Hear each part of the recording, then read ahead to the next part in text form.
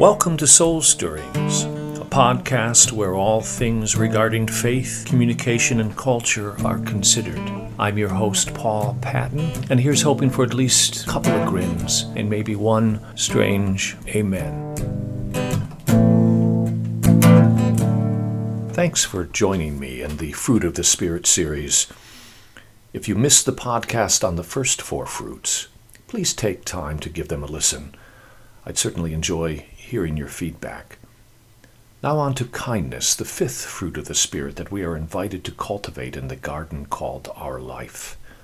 Like all of the 9 fruit listed by the Apostle Paul in his letter to the Galatians, chapter 5, verses 22 and 23, kindness is a central character trait with eternal significance.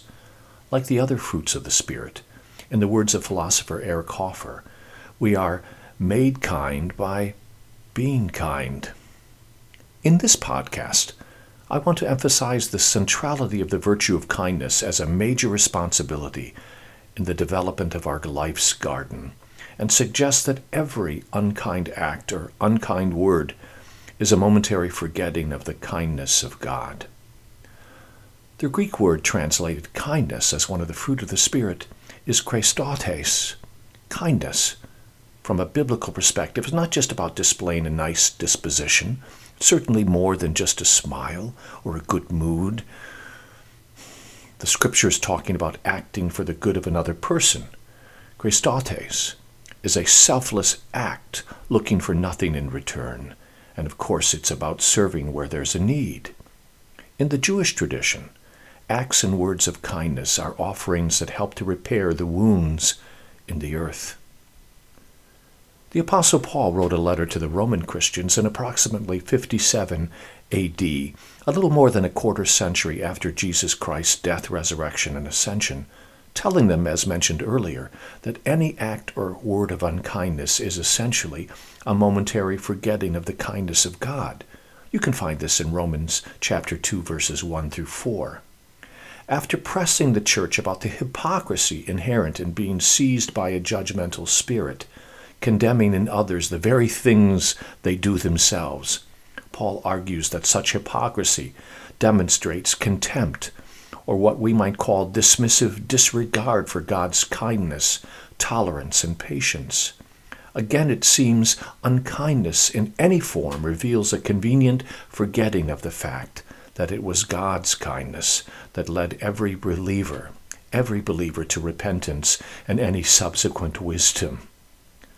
From the apostles' perspective, our being recipients of God's kindness should be a central, overarching remembrance that contextualizes, informs, and inspires all our responsibilities in human interaction, and a truth that helps us understand the absurdity of any meanness of spirit in word and deed.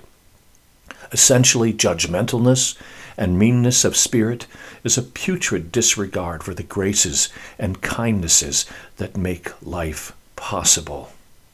Put another way, along with the other fruits of the Spirit, kindness is designed to be a dominant characteristic of all servants of God. As American author Henry James observed, emphasizing the importance of kindness in daily interaction and dominating our life, James said, 3 things in human life are important. The first is to be kind. The second is to be kind. And the third is to be kind. And Abraham Joshua Heschel quipped as he was getting on in years, "When I was a young man, I admired clever people. Now that I'm an old man, I admire kind people."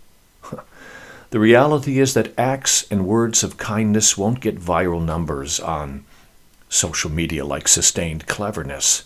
However, it's probably easier to find a clever fool than a kind one.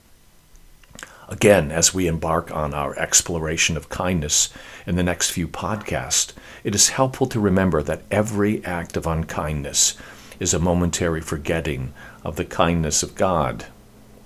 In my next podcast, I'll spend more time exploring how the fruit of the Spirit called kindness is a relational necessity rooted in the character of God and carried out in Christ.